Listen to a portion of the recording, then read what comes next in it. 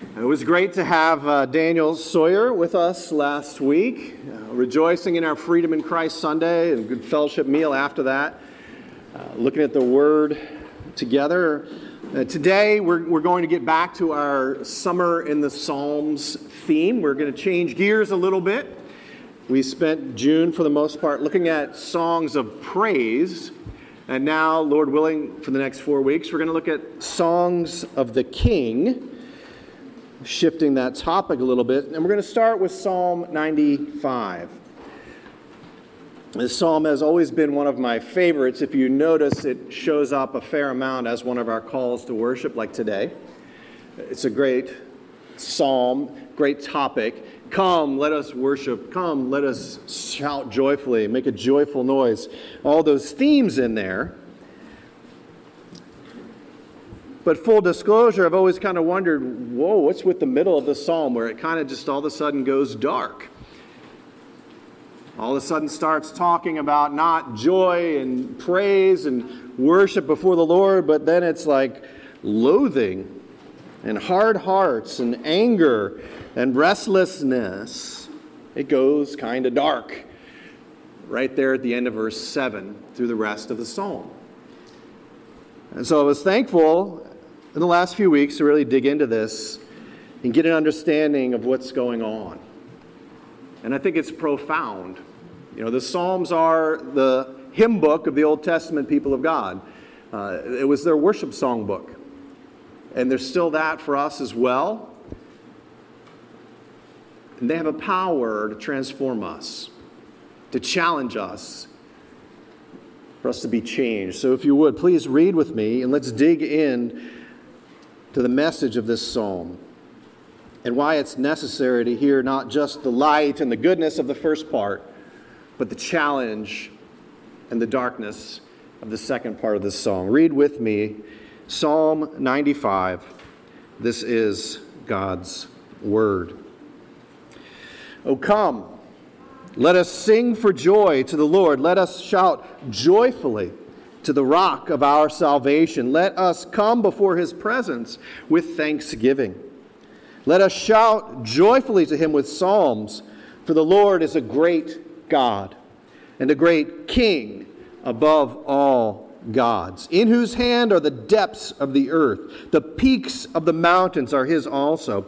The sea is his, for it was he who made it, and his hands formed the dry land.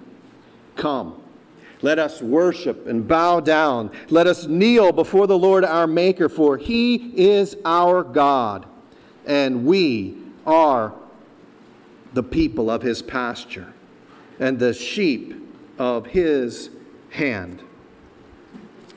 Today, if you will hear his voice, do not harden your hearts as at Meribah, as in the days of Massah in the wilderness, when your fathers tested me. They tried me, though they had seen my work.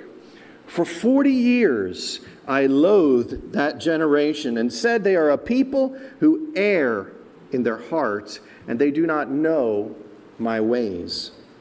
Therefore I swore in my anger, they shall never enter into my rest.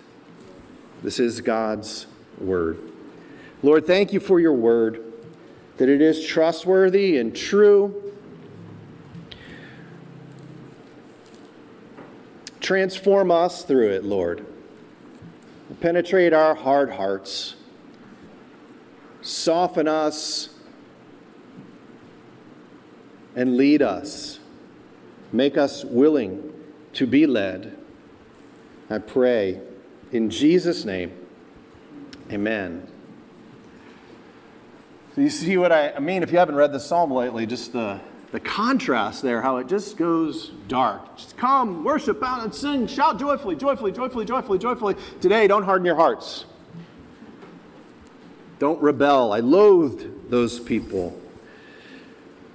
Judgment, they won't enter my rest. As you're looking at that, what part do you really want to dwell on? What part do you want to characterize your life? The first part of the joy and praise and wonder and all that, or the second part of restlessness, rebellion, I would choose the first part. I'm going to guess, everyone would want that. You might feel like that's not where you are. And that's the big question today as we look at this text. How do we live our lives in that first part and experience that joy sincerely, where it's not just the words, it's not just in our heads, it's not just something we dutifully carry out, but that we experience from our hearts a life that is an expression of worship and joy? How do we find that, and how do we avoid the alternative of having God's anger and judgment and the restlessness of it? The answer is right here in the psalm. And it sounds really simple to say it, but if you've tried to do this, you know the challenges of it. The answer is, how do you experience that joy? How do you get yourself on that path and stay on that path no matter what's happening in your life and the circumstances? The way is to really embrace the Lord as who He says He is. To accept Him and live your life as if He truly was the great God and King over all. The one who made the sea and the dry land. The one who has the heights of the mountains and the depths of the seas. The one who is over it all. Who the psalmist says, just matter-of-factly, is a great God and a great King above all. He has the whole world in His hands, as it says there in verse 4. And you might say, well, I do that, right? I know that. I maybe grew up in the church, and I know, maybe sang as a kid, if you're, my age and older, that He's got the whole world in His hands, the itty-bitty children. Probably some other politically incorrect thing goes on later in the verse, I don't remember. But, the song is pretty old. But that idea, right? You say, I know that, and I do this and that.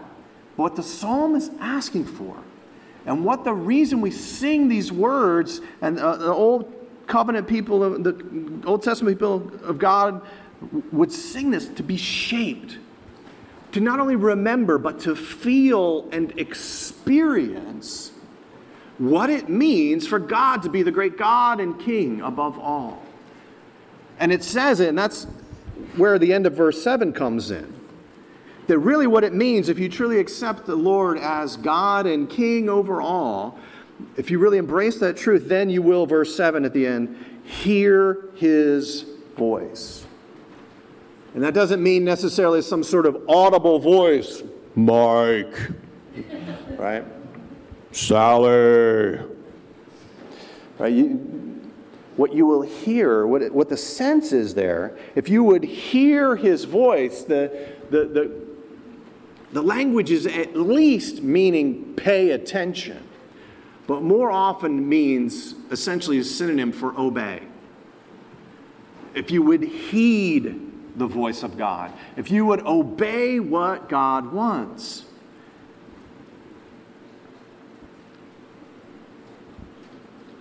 Even as you know it's good, and even as you do many good things, but to have that from your heart, that it leads into your life. We ministered for a number of years in a community in Tennessee that was largely a retired community. Many folks in their 60s, 70s, 80s. And they all had various aches and pains, as you do over time, right? Your body starts breaking down, and especially your joints, right? Hips and knees in particular. People experience pain. I think I heard an amen over there somewhere. Your knees, your hips. And so people are walking around with limps and things, and everybody who's there is somebody who they know has had a surgery on that part of their body and it really worked well or whatever. Especially though, I heard it so many times with hips and with knees. And there were occasions where it went really badly. But for most people, when they would go in for one of those surgeries and come out of it, they were just like, I should have done this a long time ago. I feel great. Despite having friends who told them, get it done. You'll feel great. They finally accepted the truth of that and put their lives on the line, literally, to go in for surgery. And they would say, I should have done this a long time ago. That's hearing, that's not just understanding intellectually. It's not just saying, okay, you'll do this, but it says, you know what? I'm really experiencing this. And in a similar way, really, that's what this psalm is calling us to do. That if you will hear the Lord, if you will accept especially the truth that he is who he says he is, that he is the great God and King, and you will embrace that, you will be on a path to experience joy and rest, satisfaction. And I think you will find that you will say, I should have done this a long time ago. That this is the best place to be. But if you don't embrace him that way, you are not going to experience that joy and that depth of feeling and experience and confidence and hope and contentment. You'll experience desperation and longing and anxiety, thirsty. The psalm tells us there's really only two responses to the truth and the reality that God is the great God and King over all. There's only two responses. And that's what we're going to unpack today, is looking at those one at a time. And they fall into the two main portions of the psalm here. There's two responses. And the first one is to hear and obey the Lord, to understand who he is, believe it, and enter into what I'm going to call the rhythm of joy. We see this in verses 1 and 2 and verses 6 and 7. The rhythm of joy, what does that look like? It's got two facets, actually, that correspond to the two commands that are in this psalm. Both the commands, same command, verse 1 and verse 6. Oh, come, let us sing for joy, verse 1. Verse 6, come, let us worship and bow down, let us kneel before the Lord our Maker. Those are the two commands, and those are the two aspects of entering into the rhythm of joy. That if you would do these two things, flowing from a heart of obedience, you will do these two things. And as you do these two things, you will find a heart of obedience. It's a beautiful pattern and rhythm of coming into the presence of the Lord, of finding this rhythm of joy. And the first aspect of it is to look up with thanks. Verse 1, oh, come, let us sing for joy to the Lord. Let us shout joyfully to the rock of our salvation. Let us come before his presence with thanksgiving. Let us shout joyfully to him with psalms. The English Standard Version has make a joyful noise for shout joyfully. I like that because that's my encouragement to people, including myself, who don't sing that great, maybe can half carry a tune, but to make a joyful noise, right? And it's actually more noisy than that. The sense of this word, it's just one word in the Hebrew, make a joyful noise, the shout joyfully, however you want to translate it. It's just one word, and it's in essence describing your response to something that happens that's super positive, like a victory shout. The best I could think of is a modern day equivalent of your team, scoring a goal or whatever, or making a great play, right? What do you do when that happens? Instinctively, especially if you're in a stadium full of fans of your team. What do? They just scored. Where do you go?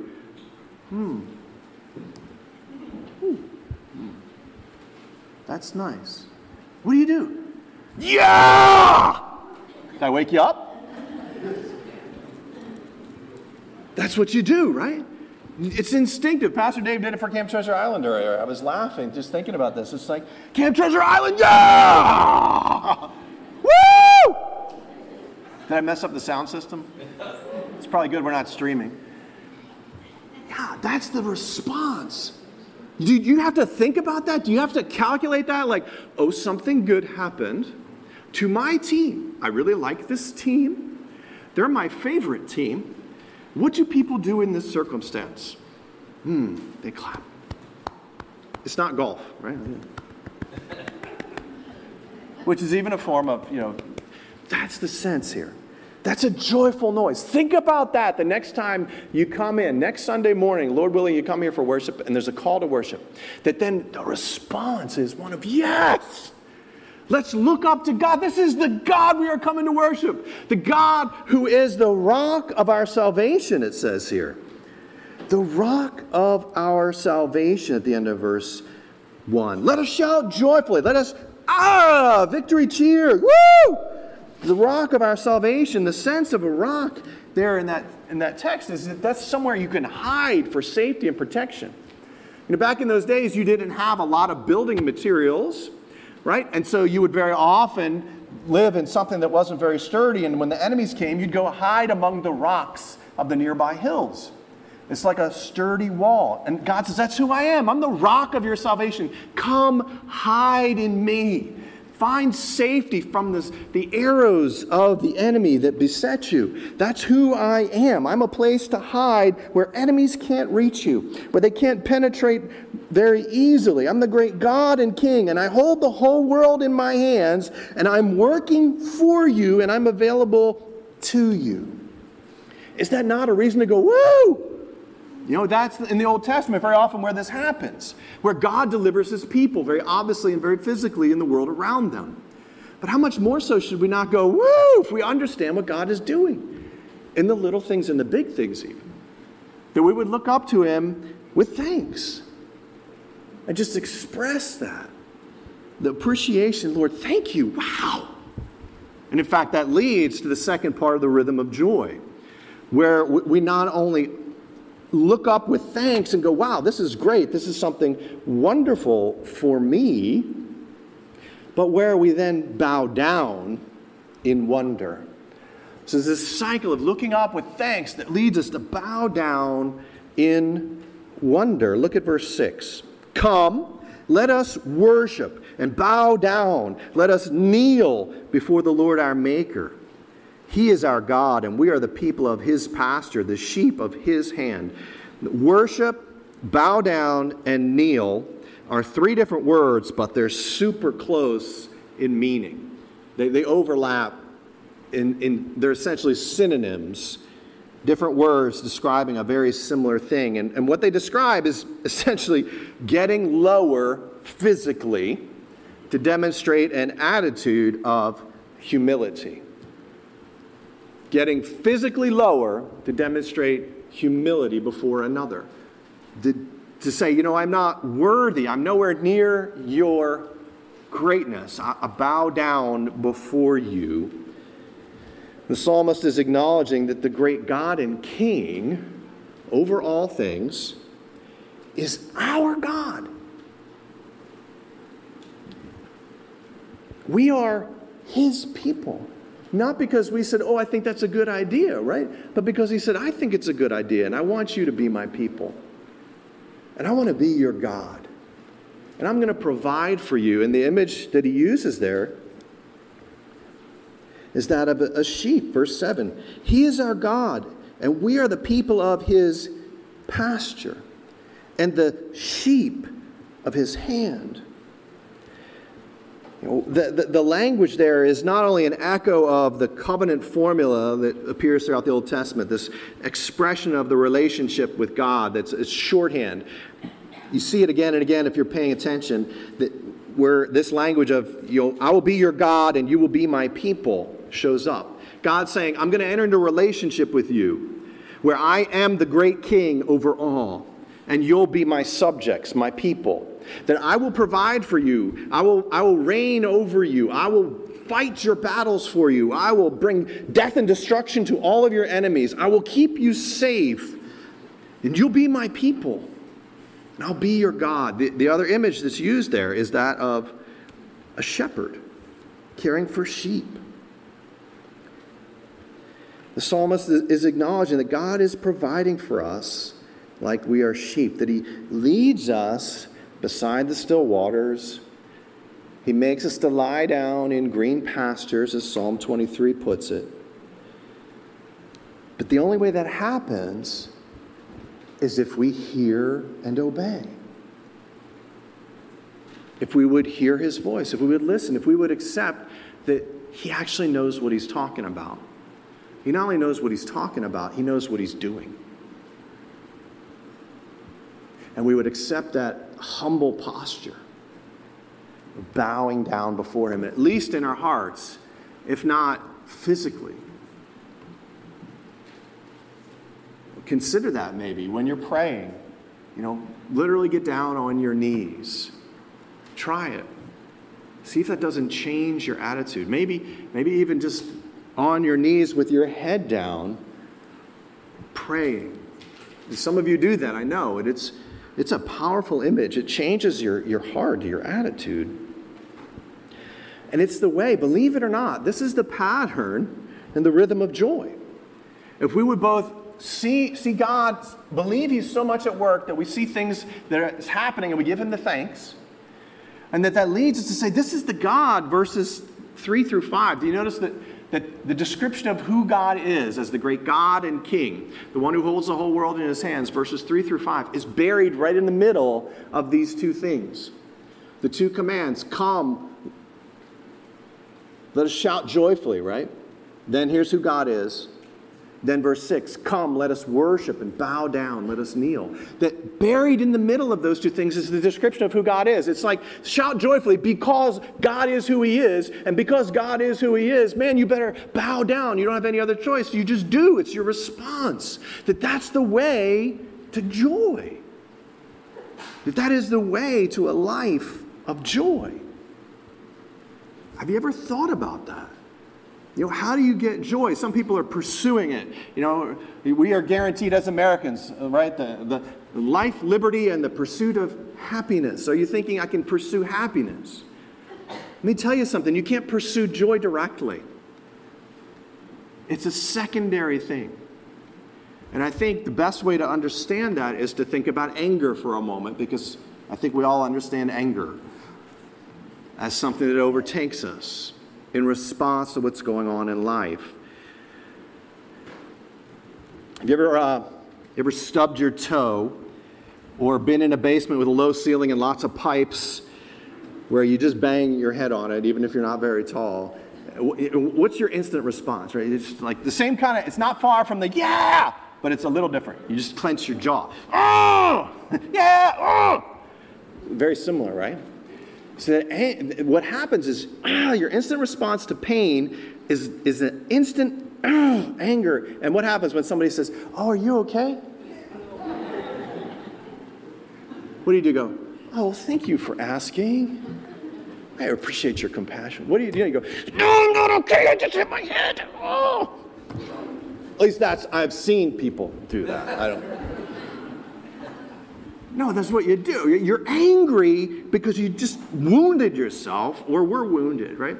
That anger is a response to a wound or a hurt, more often than not. That's the majority of what anger's about. And it's a physical thing, or it could be emotional wounds, relational wounds, right? So we respond to those like that. And what happens is very often, right, we have those wounds and they get poked. And it hurts, right? And they don't get to heal because they keep getting poked. Do you realize joy actually is very similar? That the things that happen, like your team making the play, right? That's just your response. And you can live in that for a while, right? You can rejoice for at least hours after that. And in fact, what happens? If you poke that joy again, you can get it back a little bit. That's the way joy works, right? It's a response to good things that are happening. So you need to number one, you need to get to know the Lord enough and His ways so you know, okay, this is actually something good and not something bad. But more than that, you need to pay attention to what are you focusing on? So many people today are intentionally subjecting themselves to just wound after wound after wound after wound. You got a big gaping hurt in your heart, and you turn on the TV and you listen to someone yelling and angry. What are you going to do? You're going to walk away yelling and angry. Turn it off. Turn it off. What do you focus on? What's beautiful and right and true and good? Get out your photos. Get out your old, if you're having trouble in your marriage, get out your old love letters or remember the times of old, right? That's the path. And don't just say that was good, but thank God for it. to stir up the good in that. And there's another aspect of that as well, that you would serve and sacrifice for others, that is the place of joy. Because God says, you know what is good and best for you is to love God and love your neighbor. Right? To enter intentionally into serving and sacrificing for the good of others is a path to joy. And I'm going to say more about that in a second, but we need to move on to the second aspect, because you either can get into the rhythm of joy, or you're going to find yourself in the restlessness of resistance. That's the second half of the psalm. It's the dark part here. The restlessness of resistance in verses 8 through 11, where you look up, not with thanksgiving, but you look up with judgment. That you turn to God with a critical attitude. Verse 8, do not harden your hearts as at Meribah, as in the day of Massah in the wilderness, when your fathers tested me. They tried me, though they had seen my work. The psalmist is calling to mind the incident, especially in Exodus chapter 17, where the people grumble and complain at a place called Meribah that was also named Massah in the wilderness. How long had they been in the wilderness? Weeks. They are weeks removed from slavery in Egypt. Weeks removed, not only from having seen God deliver them in his mighty works through plague after plague against the Egyptians while they were safe and cozy, but God delivered them out, and they had just seen within weeks before this, God parting the Red Sea, them going through it on dry land, and the armies of Pharaoh and Egypt swallowed up as the river closed in on them, and they were safe and delivered from their enemies. And now in Exodus 17, they're grumbling and complaining. They're looking up with judgment at God, saying, God, if you were really with us, if you really loved me, you would do what I think needs to be done, when I think it needs to be done, by whom I think it needs to be done. And that, in essence, is to test God. To hold a standard up to God and say, Lord, this is the test. I've got the answer key, and if you don't fulfill them all, you're going to fail. And God has no time for that. God is utterly offended by that, because it's completely upside down. He is God. You and I are not. He is God, the great King over all. Made the mountains, the depths, the sea, and the dry land. It's his.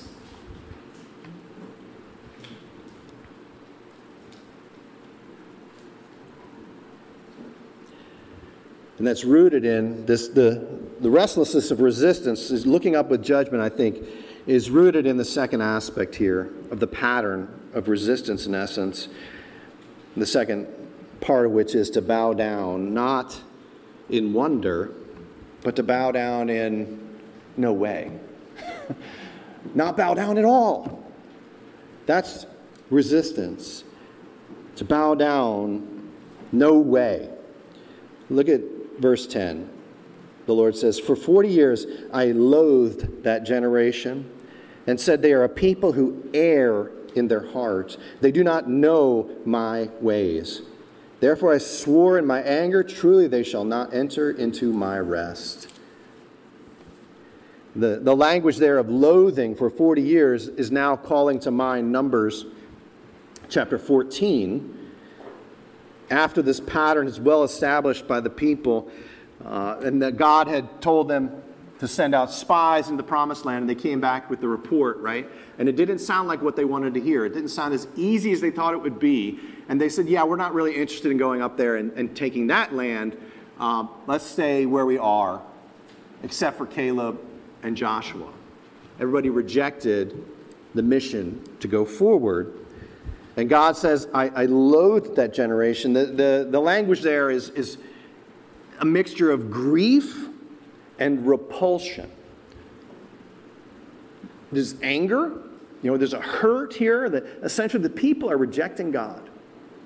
The great God and King who knows what is best for them and is offering for them something amazing if they would just step out in faith and follow him. He's repulsed. He's grieved by it. He loathed that generation for 40 years.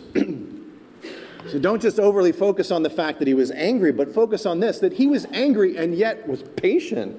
He didn't strike them all down, but persevered, giving them time, 40 years, anywhere in there. They could have sincerely repented and said, "Oh, Lord, we have been foolish." And I'm sure there were some who did, but as a collective group, it didn't happen. So God put up with them for 40 years and decided and evaluated them that they are a people who err in their heart. E-R-R, err, as in error. That describes something that animals particularly do. The ESV translates it as go astray. They are a people who go astray in their heart. That's what animals do. Little baby birds go astray. An ox or a donkey go astray. Do you know what else goes astray? The most common image? Sheep. Sheep go astray. Isaiah 53:6 puts it very well, right? All of us, like sheep, have gone astray. Same word. Each of us has turned to his own way. The people of God, when they don't bow down in wonder, are not bowing down at all, resisting the Lord, and they'll find a restlessness. Because if God is the true God and King, right, and if he made you for a certain way and purpose, and you're refusing to do that, you're not going to be satisfied.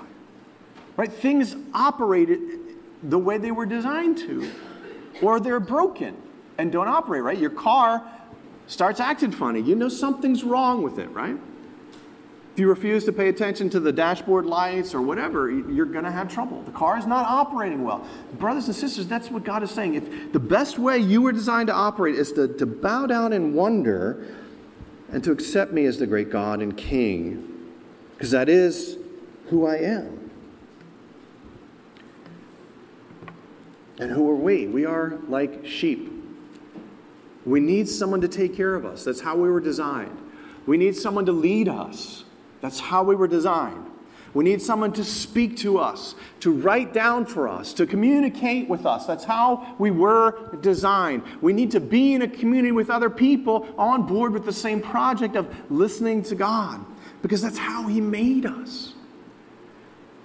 Because he's our God and we're his people. And so he comes to us to lead us like sheep. And we turn away and we go astray. You know, there's not a lot of transition between the two big sections here. Between the rhythm of joy and the restlessness of resistance, there's just those few words in verse 7. Today, if you would hear his voice. Today, if you would hear his voice. That's appropriate every Sunday. It's appropriate every day. But today, if you would hear his voice, no matter how much you've gone astray like a lost sheep, no matter even today what you have done, much less over the past days and weeks and years of your life, today, if you would hear his voice and not harden your heart, you can enter into that joy. You can begin to experience a fuller life. Less restlessness, more joy. And it comes from obedience to the Lord. Recognizing that you will not obey if you don't understand who he is, right? You're not going to come worship and shout joyfully. You're not going to come and bow down if you don't understand he's the great God and King who's providing for you like a shepherd. You have to have all of that together or you will resist the very idea, because you'll think he's just a tyrant, or you'll think he doesn't care about you, or the experiences of hardship in your life will become insurmountable to you because a good God would not do that. And you'll begin to put him to the test. And God says to you, I am who I say I am. And today, if you will hear my voice, you can experience the path to joy. Isaiah 53:6 says, all of us like sheep have gone astray. Each of us has turned to his own way. And how does it keep going? But the Lord has laid on him the iniquity of us all. That we're like lost sheep straying. But God has said, I'm the great God and King. I'm your good shepherd. I will provide for you. Come hide in me. I am the rock of your salvation. You will find no other rescue, no other hope, no other lasting joy besides in me. Your enemies will overwhelm you, but come, he says, into me, because I am the good shepherd who lays down his life for the sheep. I am the sheep, the Lamb of God who lays down his life, that I have come that you would hide yourself in me, Jesus says, and enter into my joy. Hebrews 12:2. Fixing our eyes on Jesus, the author and perfecter of faith, who for the joy set before him endured the cross, despising the shame, and has sat down at the right hand of the throne of God. Jesus, for the joy set before him, the joy set before him, endured the cross. The path to joy is a path of suffering, of discomfort, of humility, of a brokenness. It's the path to joy because it goes through Jesus, who has done those very things for you, if you would hide yourself in him. It goes through the cross by way of Jesus, and he found a lasting joy in that. And you can too. You can find the power to overcome sin. You can find the power to defeat the evil one in your life. B.B. Warfield put it this way, talking about Jesus and his emotions. He said, joy he had. Jesus had joy. But it was not the shallow joy of mere pagan delight in living, eat, drink, and be merry. Let's enjoy ourselves and have pleasure. It wasn't that pagan joy and delight, nor the delusive joy of a hope destined to failure. He wasn't just wishful thinking, it's all going to be great and good and work out in the end. But he had the deep exultation of a conqueror setting captives free. The joy Jesus had, B.B. Warfield says, was the joy of a conqueror setting captives free. The joy. If you want to enter the path of joy, that's the first place to start. Recognize that you need a conqueror to set you free. And he's done it. Look at the cross. How can you not say, yes? That's what we're doing as we rejoice in our sports team or any accomplishments of our own, with the yes that comes out of our hearts is saying, this is good, this is great, this is the source of joy. This is a pleasurable thing. And to look at the cross of Jesus and say, yes, he did that for me. The great God and King of the universe came down for me to fight my battles, to set me free, that I might have power over sin, that I might not be afraid of the devil or death itself, that I might have a hope and a future, that I can then enter into what he entered into, right? Enduring the cross, despising the shame, that you can enter into whatever the world has to offer you with the joy, expecting no matter the challenges and trials, because you have a rock and a safe place in this God that we have. You have a King who has won the victory for you. If you will embrace him as the great King and God, if you will hear his voice, not merely with your mind and not merely with some duties, but with your heart. Will you pray with me? Lord Jesus, I pray each one of us here would go deeper into the rhythm of joy. That we would see things that we did not see even this morning and be thankful for them, looking up to you with thanksgiving. And Lord, as we consider that you are the great God and King over all, that you have the whole world in your hands, that would lead us to this place of bowing down in wonder.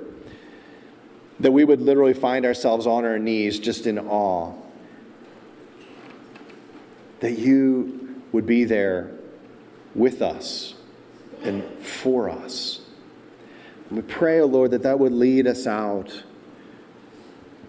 into whatever challenges you have for us individually and as individual family units, as a church overall, that you would lead us, O Lord, and we would be willing to follow. Coming together in that common purpose for the joy set before us, entering into trials and challenges and sufferings that all come with loving people in a fallen world and following you, the great God, until you return, Lord Jesus. We pray in the name of Jesus Christ. Amen.